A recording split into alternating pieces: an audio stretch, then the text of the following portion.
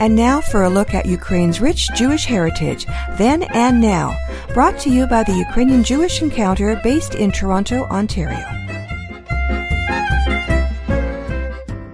Welcome to Ukrainian Jewish Heritage on Nash Holos Ukrainian Roots Radio. I'm Peter Bager. Who closes the door? And who can open it? Who escapes and who doesn't? A compelling book entitled The Great Departure, Mass Migration from Eastern Europe and the Making of the Free World by Tara Zahra answers some of these questions. Tara Zahra is a professor of modern European history at the University of Chicago and a recent winner of a MacArthur Fellowship. Her book is an impressive work of scholarship that is filled with often heartbreaking personal stories of the devastating human toll of migration. Between 1846 and 1940, more than 50 million Europeans moved to the Americas in one of the largest migrations of human history. Villages were emptied out throughout Europe, especially Central and Eastern Europe. The homes the immigrants left behind, as well as their new homes, were fundamentally changed. From almost the very beginning, immigration policies were political tools to be manipulated and exploited. Governments and nationalist movements were eager to see certain groups leave. They were often called surplus populations. The departure of other favored groups, considered essential for state or nation building, was restricted. The goal was to create nationally homogeneous populations, a goal pursued by various regimes and governments into the 21st century. Therefore, Professor Zahra's research shows the vast majority of the 2.7 million Imperial Russian subjects who left the Tsarist Empire between 1880 and 1910 were Jews, Polish speakers, or German speakers. Russian imperial authorities began to encourage Jewish immigration in the 1890s. The government let the Jewish Colonization Association set up branches throughout the empire in 1892. Immigration remained illegal for non-Jewish subjects of the Tsar. Brody, a western Ukrainian city that was then on the frontier of the Russian and Austrian empires, entered folklore as a major door of departure to a new life.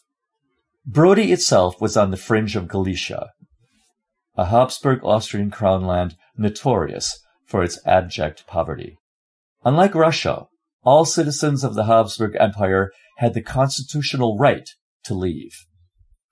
The Ukrainian and Polish peasants of Galicia, along with the region's Jews, also immigrated in massive numbers to new overseas opportunities. Authorities recorded a total of 3.5 million immigrants from throughout the Austro-Hungarian Empire to all overseas destinations between 1876 and 1910. The largest numbers left from Galicia and Bukovina and from southern and eastern Hungary. Almost 3 million went to the United States. The powers that be became alarmed. There was an increasing shortage of young men to call up for military service. Polish and Hungarian nobles in the Habsburg Empire feared losing cheap agricultural labor to American factories and mines. The nobles had reason to worry. Wages in Western Europe and the United States were 2 to 3 times higher than wages in Galicia. And in those areas of Galicia most affected by immigration, wages eventually had to rise as employers had to compete in a global marketplace.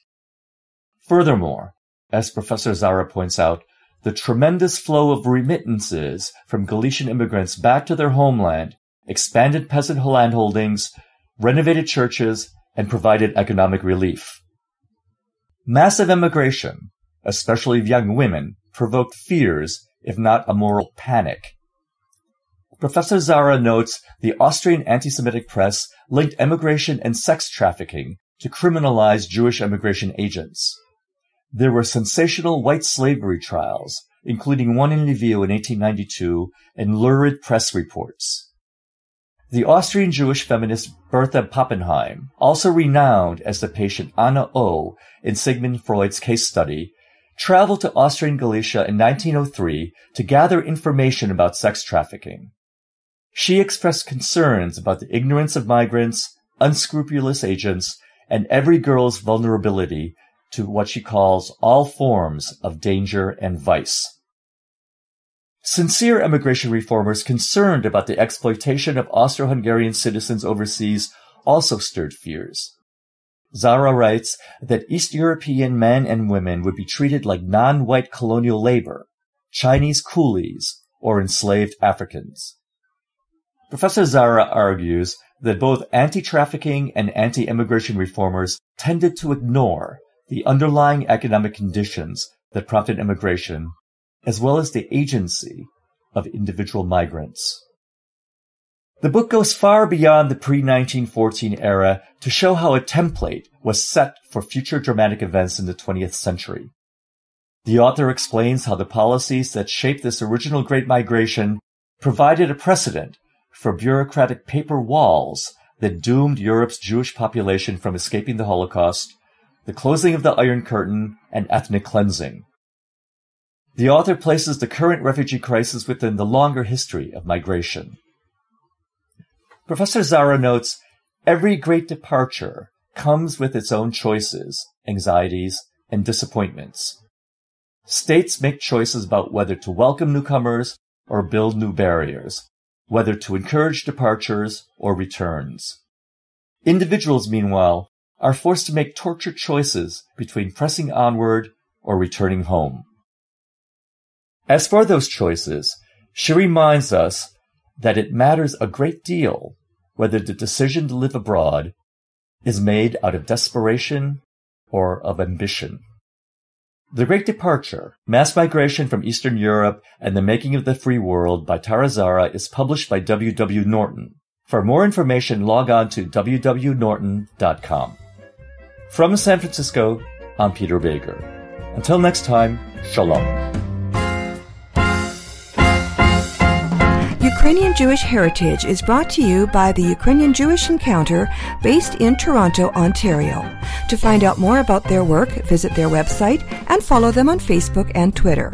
Transcripts and audio files of this and earlier broadcasts of Ukrainian Jewish Heritage are available at their website, ukrainianjewishencounter.org, as well as at the Nash Holos website, www.nashholos.com.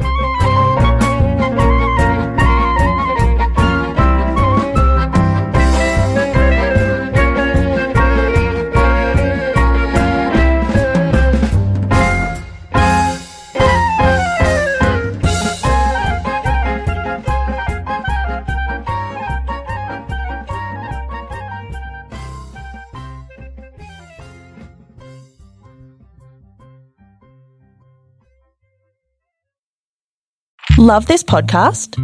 Support this show through the Acast supporter feature. It's up to you how much you give, and there's no regular commitment. Just hit the link in the show description to support now.